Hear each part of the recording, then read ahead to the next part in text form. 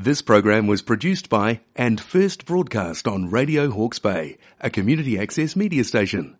Thank you to New Zealand On Air for making this type of programming possible. The information provided or any opinions expressed in this show are of a general nature only and should not be construed or relied on as a recommendation to invest in a financial product or class of financial products.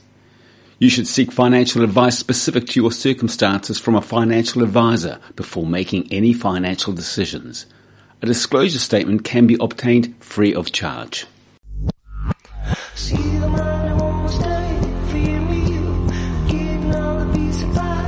You're listening to Radio Hawke's Bay on 104.7 FM, 1431 AM, streaming across the globe on www.radiohawksbay.org.nz. This is a program called Canny View. It's all about financial news and views through the lens of the Stewart group of expert financial advisors.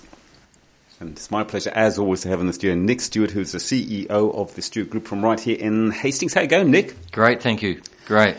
Last show of the year, Ken. Can you believe it? Where did 2022 go? Just disappeared. It was like click your fingers and it was gone. Yeah, I know. And as you get older, let me tell you, it goes much quicker.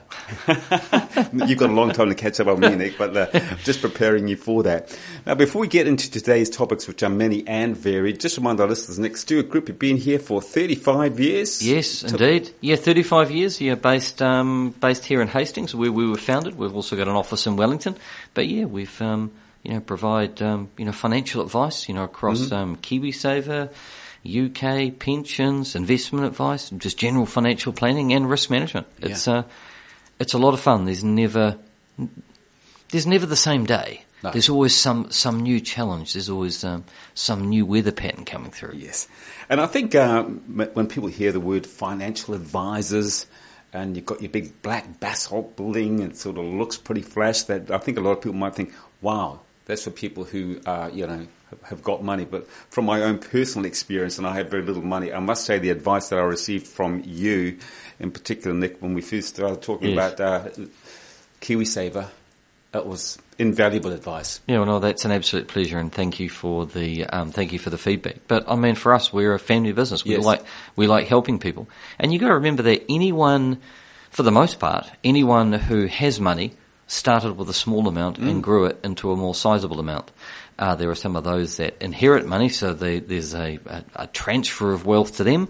Well, they then have the responsibility of nurturing and managing that capital, and that's where we come in and assist them, because people aren't born with financial knowledge. No, of course not. Financial knowledge is acquired or purchased. So those that acquire it do it through learning. A few skin knees and a blood nose and, actually getting involved, and that can be painful for some. There are others that buy the expertise, and they employ people like us. Yes, indeed. And I suppose worrying about financial advice is a bit like worrying about life insurance. You might do it once and you put it in the bottom drawer and then you tend to forget about it, but that's not a good idea, is it? No, it's not, because people's circumstances change. So if you think about it at the moment, if you had, let's say 3 years ago you had let's use something really simple like your home and contents cover. And you've seen inflation's been really, really charging along now for about 18 months.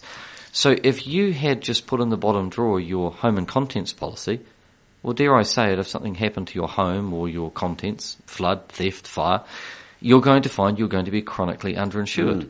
So there is a need for people to revisit periodically their level of cover. Now, it may mean that there are no changes, but it's always good to reflect and check back in. Yeah, and I think when we look back on the last, let's look back at the last 12 months in particular, but over the last 3 years, I think most people think it's a period of lows rather than highs. Tell us about some of the lows, Nick. Well, the lows, of course, you've got it where, I'm going to start with the high, and the high was that financial markets were at the high on pretty much the 6th of January this year. And there on in, all the way through to September, it was just red ink, negative numbers. So, of course, so the market had actually started falling on about the 7th of January. Because it had a really good run, so it then started to pull back. But then you had those Russian tanks roll over the border of Ukraine, and that saw the markets really come back. You then saw central bankers globally increasing interest rates, which flow through to mortgage rates. People carry a fair bit of debt. Certainly in this nation we do. And so what happened is that, markets continue to fall. Business and consumer sentiment has been negative. But that pretty much was arrested in terms of markets in the month of October. So if you think about all the negative press that you've read and heard and the hearsay, so if we think about it, the month of October was the single largest positive month for the Dow Jones Index. Now, the Dow Jones is the Dow Jones Industrial Index, pretty much represents a whole lot of really large US-listed companies. It's one of the bellwethers. It had its single largest month in October since 1976. Wow. So best month ever. 1976 is when I was born, so that's 46 years ago. So that's pretty amazing. Now, the sad part is, and we spoke about this just before the show, and that's in fact, if you look at all the kind of quarterly stats for KiwiSaver, people were taking money, those that could take money out, e.g. you were at the age of retirement, 65, they were pulling money out of the markets, out of KiwiSaver, and putting it into the bank. We also, there was evidence that a lot of people were switching from different funds, going from growth funds to defensive conservative funds around the same time. So pretty sad. So quite a number of people have missed that phenomenal bump that started at the start of October. Really unfortunate. So that increase since 1976, what do you put that down to? Because I think most people sitting listening to this program saying, what? Never heard of that. Well, it's one of those things where, look, people eventually capitulate and they just go, I just can't handle it anymore. And so what happened is in that period around September, some people said, look, I think it's actually going to get worse. It's going to be really, really bad. So I'm better to pull my funds now, because it could get really bad. Hell in a handbasket. Well, the fact is that, that hasn't happened. And in fact, there were actually some green shoots and some positivity out there. And the other fact was that a couple of the some of the larger central banks and their central bankers announced that, hey, there's light at the end of the tunnel of their fiscal tightening, e.g. interest rates aren't going to go up quite as much as was forecast. Now, that happened in Australia, the United Kingdom, and more importantly, the United States. And of course, a lot of people get rich in times of adversity, don't they? Absolutely. Look, our Independent Investment Committee member, Dr. Alistair Marsden, has been saying to us for months, he said, always remember that the forward-looking expected returns after the market has dropped, the forward-looking expected return or the return that one gets from that point of time going forward is much higher, but you have to remain in your seat. So if you look at, if we look at major events over my lifetime, so we think the 1987 stock market crash, 9/11, 2001, and then the global financial crisis, 2008. If an investor had remained in their seat, they would have had some amazing returns in the first year. So if you'd been invested in global markets after the 1987 crash, you had a 32.5% return the year later if you'd just remained in your seat. The same thing happened after 9/11. The global financial crisis was a little bit more subdued, but over the following 2 years, it was massive. To the tune that over the 3-year period on all those three events, 87 crash, 9/11, and the global financial crisis, the annualized return for the 3 years after each negative event was 15% per annum for 3 years. Wow. But you had to remain in your seat. Yeah. And I suppose the main problem is mum and dad investors who aren't as schooled up as what you are. They're probably thinking, geez, it's Armageddon. Let's get our money out and let's do something with it. Is that the main problem? Yeah, it is. And a lot of people either don't have wise counsel, or the other thing that they believe that this time it is different. Yeah. And, I can give you historical newspaper articles. This time is different, and you can find them going back to the 30s. Yes. Yeah. Now, the inflationary issues that you mentioned with regard to the war in Europe at the moment, How real is that? I mean, is that really affecting the economies across the world as it has been made out, or is that just an incidental part of it? You mean, so is the war in Europe part of it, or just are you talking Is about that causing it? Is that perpetuating it? Oh, it would be perpetuating a little bit, but look, it was already baked in. We've got, inflation was rolling along well before those tanks rolled across the border into Ukraine. So look, central banks during the COVID pandemic, we printed a whole lot of money, we flooded the market with liquidity, and it's just basic 101 economics. You've got a limited number of goods and services that are produced. If you've got too much money chasing too few goods, the price of those goods will increase. And that is what we have had happen. And there seems to be a lag with these things. So that is where, when inflation gets ahead of steam up, in other words, just there's rolling price hikes throughout a country, throughout an economy, it takes quite a bit of effort to actually stop that pattern and that behaviour. So in New Zealand at the moment, we've had the steepest rate rise, or if you look at the recent period of time and you look at the actual percentage rate rise we've had, it's been the largest off the base. So in other words, the percentage increase has been the largest in the history of this nation, and we still haven't stopped it yet. No. It's coming, Yep. but it's just a lag. And I like to use that analogy, like if you're going to turn around like an oil tanker, when you spin the wheel, it takes quite a long time for the ship to behave. Yep. And inflation is a little bit like that, which is why typically central bankers are always really, really jittery, and they're always, often like you can, if you look back at the curve historically, you'll see them increasing interest rates and then pulling them back shortly thereafter, and that's because they were always trying to get ahead of the curve. Whereas on this one, we are so behind the curve that we've had to really, really go through this period of tightening. And unfortunately for many folk, the next 3, 6, 9 months are going to be very painful, because a huge portion of our residential debt comes off fixed rates and goes to floating rates. Yep. And a lot of these rates are going to, if not double, they will triple. Yeah. I was talking to one of your colleagues a couple of weeks back, and we used the scenario of someone who might have borrowed $1 million, which probably isn't out of the way now when you're buying a house. Correct. And saying that the repayments were going to be, say, $900 a week, but now once they're refinancing or remortgaging, they're costing $1,800 a week. Yeah, I know. It's overnight. The figures are incredibly sobering. And the question people say to me is, so when will this stop? Well, the thing is, I say to them, well, look, we came out of a global pandemic that we'd not seen before.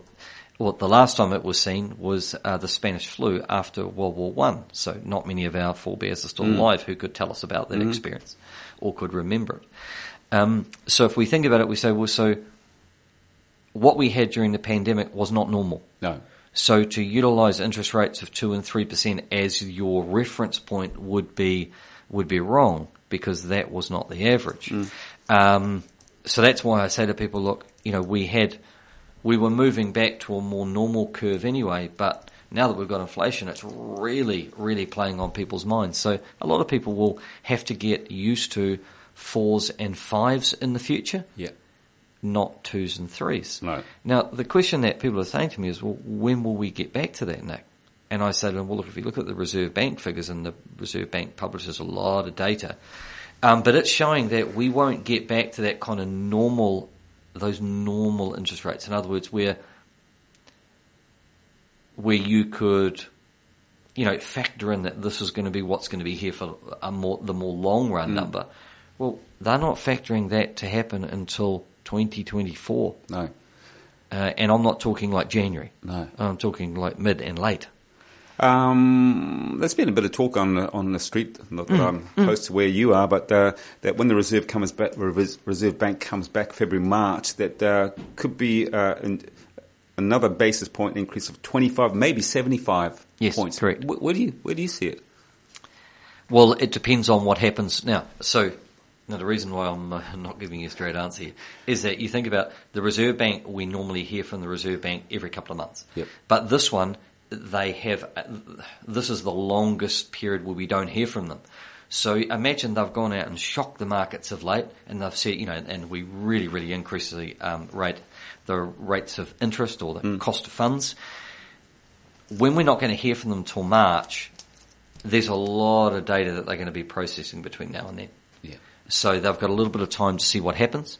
One hopes for the market, when I mean the market for those that are having to pay these high rates of interest on very, very high borrowed amounts of capital, that it's a smaller amount in March and we start to see that inflation actually comes down in the next couple of months.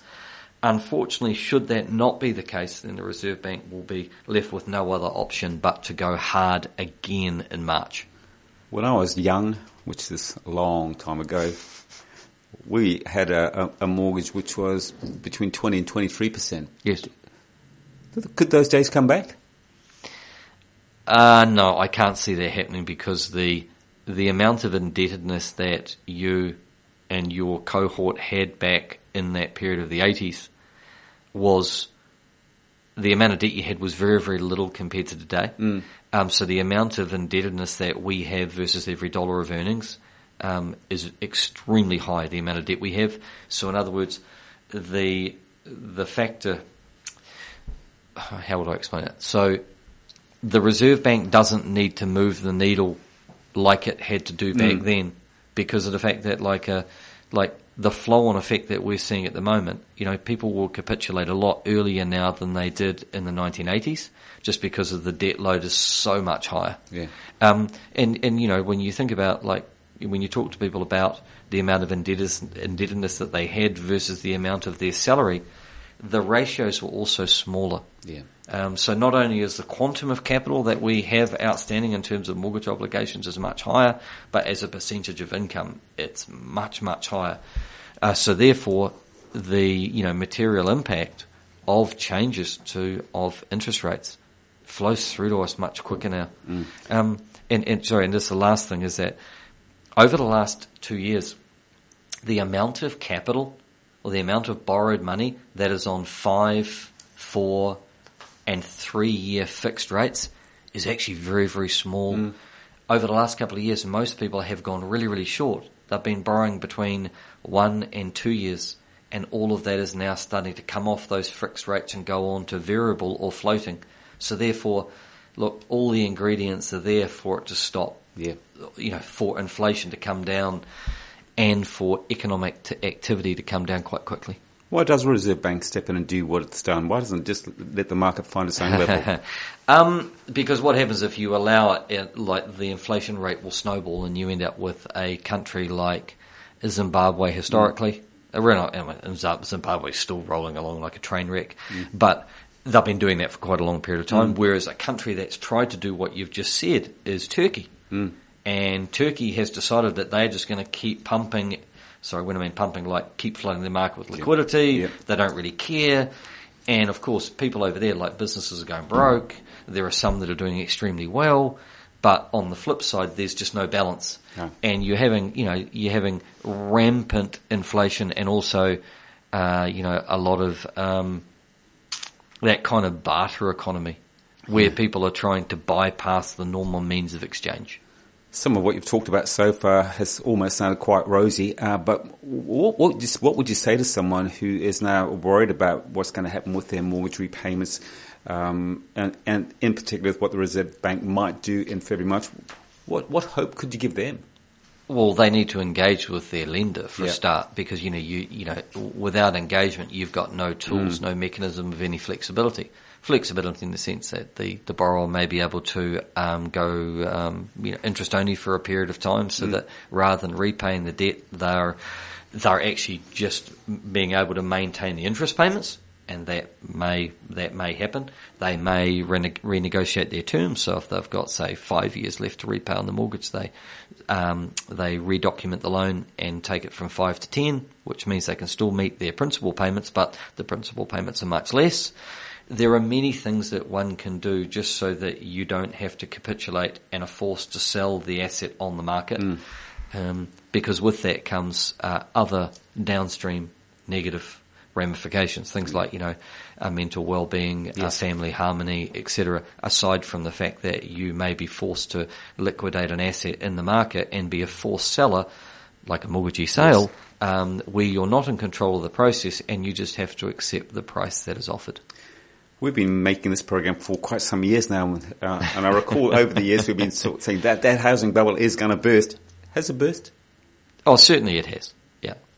So if you think about, like, if you were in Wellington and you were looking at the value of your home, say, the long weekend of Labour weekend, not this year, but last year, if you're in Wellington, you've seen your property decline 20% already.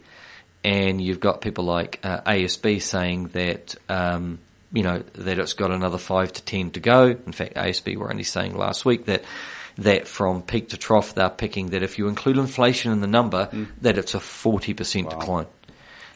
So that's quite material. We're seeing numbers where they're saying, we're heading for the potential largest slump or flat period, depending on how you want to look at it. Depending if you're a glass half full or glass half empty kind of human being. But they're saying, we're talking like that kind of late 1970s through early 1980s period where we just, like, it was negative or flat depending on when you entered and exited. Just about out of time. We've got 5 minutes, and you've got an interesting topic that you mentioned, sleeves to shirt sleeves. Tell us about that. Indeed. Hey, well, look, it's a little article we've actually got going in the Hawke's Bay Today this weekend. This will be our kind of my last full piece for the new year. For this year, and then I've just written a piece for the new year. But this one, I was fortunate that I've met a gentleman, Dr. James Grubman, and James is an intergenerational succession specialist in the United States, and he actually presented at a webinar that we hosted recently. It was a fantastic discussion, and basically it's debunking a lot of the myths. So a lot of that kind of, first generation builds it, second consolidates it, third generation blows it. Shirt sleeves to shirt sleeves, clogs to clogs. Every country has this discussion, and a lot of people, it's like a curse. If you're the third generation, this thing's hanging over you. It's like the Grim Reaper's tapping you on the shoulder with his scythe. But the fact is, if you go back and find out where it comes from, it was quite a famous study in 1987 by Ward and Associates. And it's interesting, every single book that's written on this always goes back to that same reference point of the Ward study, 1987. So it was interesting what James was telling us, Dr. James Grubman. He was saying, if you should go back and burrow into that study, it looked the definition of a successful succession plan or transfer was that the same family was running the same business for 3 generations. Okay? But the fact is, what happens if you change the nature of the business operation? Well, that was deemed that was a failure. So in other words, imagine, Ken, you're the third generation, you sell the family farm, and you go into making ice creams and the distribution of ice cream and dairy products, and you're successful in that. Well, that would be deemed unsuccessful because the business is no longer running. You've sold and you're doing something else. The other one is, what happens if, and also this study, if the same family group wasn't involved, it was deemed to be a failure. So imagine you had 2 siblings and yourself, and you bought the others out because they moved town, they were they didn't have the aptitude or the enjoyment to stay in the business and do what you were doing. That was deemed a failure.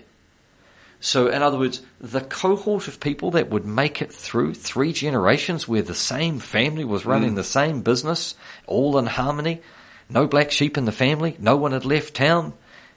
That's incredibly narrow. That was the study that all of these books and papers are written on. So therefore, if you actually go and you look at it and you say, what happens if you were taking that, there's one descendant of the 4th generation person that set it up, and they're still running the enterprise or the capital base that came from that enterprise, now you've totally debunked shirt sleeves to shirt sleeves. Yeah, I reckon. And when do you become an institution in business? Is it after 35 years? Because you guys have been doing the same job very, very well for 35 years. Otherwise, you wouldn't be there, would you? Yeah, correct.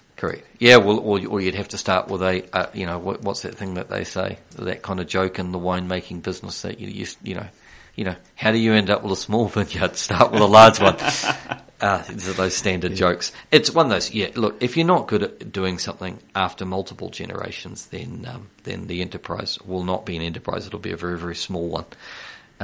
But for someone like ourselves or our business, we really enjoy what we're doing. It's we get to help a lot of people, get to deal with a lot of people, lots of different colourful characters, lots of different circumstances. You know, we're not just making widgets. No, you're not. You know, there is no day as the same. We're dealing with all these different challenges, and it's fun. It really does keep you on your toes, and we've got an amazing bunch of people who are like-minded, and we just want to, we just kind of have that family culture that underpins that good service to our clients in the community. We enjoy it.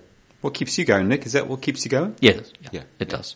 Yeah, well, but it's also the innovation and having a bit of fun. I mean, like I've spoken to you, told you about our community power network. We've built New Zealand's first peer-to-peer private community network. Well, as of this morning, it's got 30 members. It's not for profit. We don't make any money from it, but we are able to have people can come in and utilise our energy network. And during the day, they're using 100% Hawke's Bay solar energy, and then at night they're buying from the grid at wholesale. So that our average member saves about 20% on their power bill. Some I've seen have saved 45%, some are less at about 6%. But it's innovation. It was part of our sustainability process and protocol that we run as a business, and that sort of stuff. It's fun. It's dynamic. We're moving the needle. We're growing the pie. And, helping a whole lot of people along the way. That's what I enjoy doing. It's really, really good fun. And it's great discussions with clients. I do enjoy it. Good on you, Nick. Look, it's been my pleasure talking with you and your team over the last 12 months. From a personal point of view, I've learned so much from you. And Thank you. Our listeners. And we wish you well for the Christmas and the New Year period, and look forward to talking to you same time, same place next time. Thank you. And the same to you, Ken.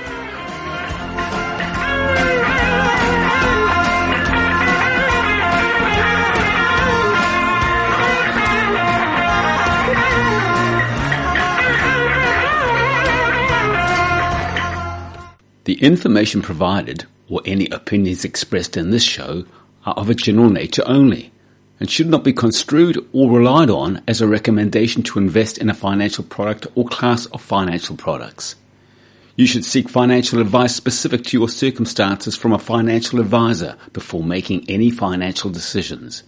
A disclosure statement can be obtained free of charge.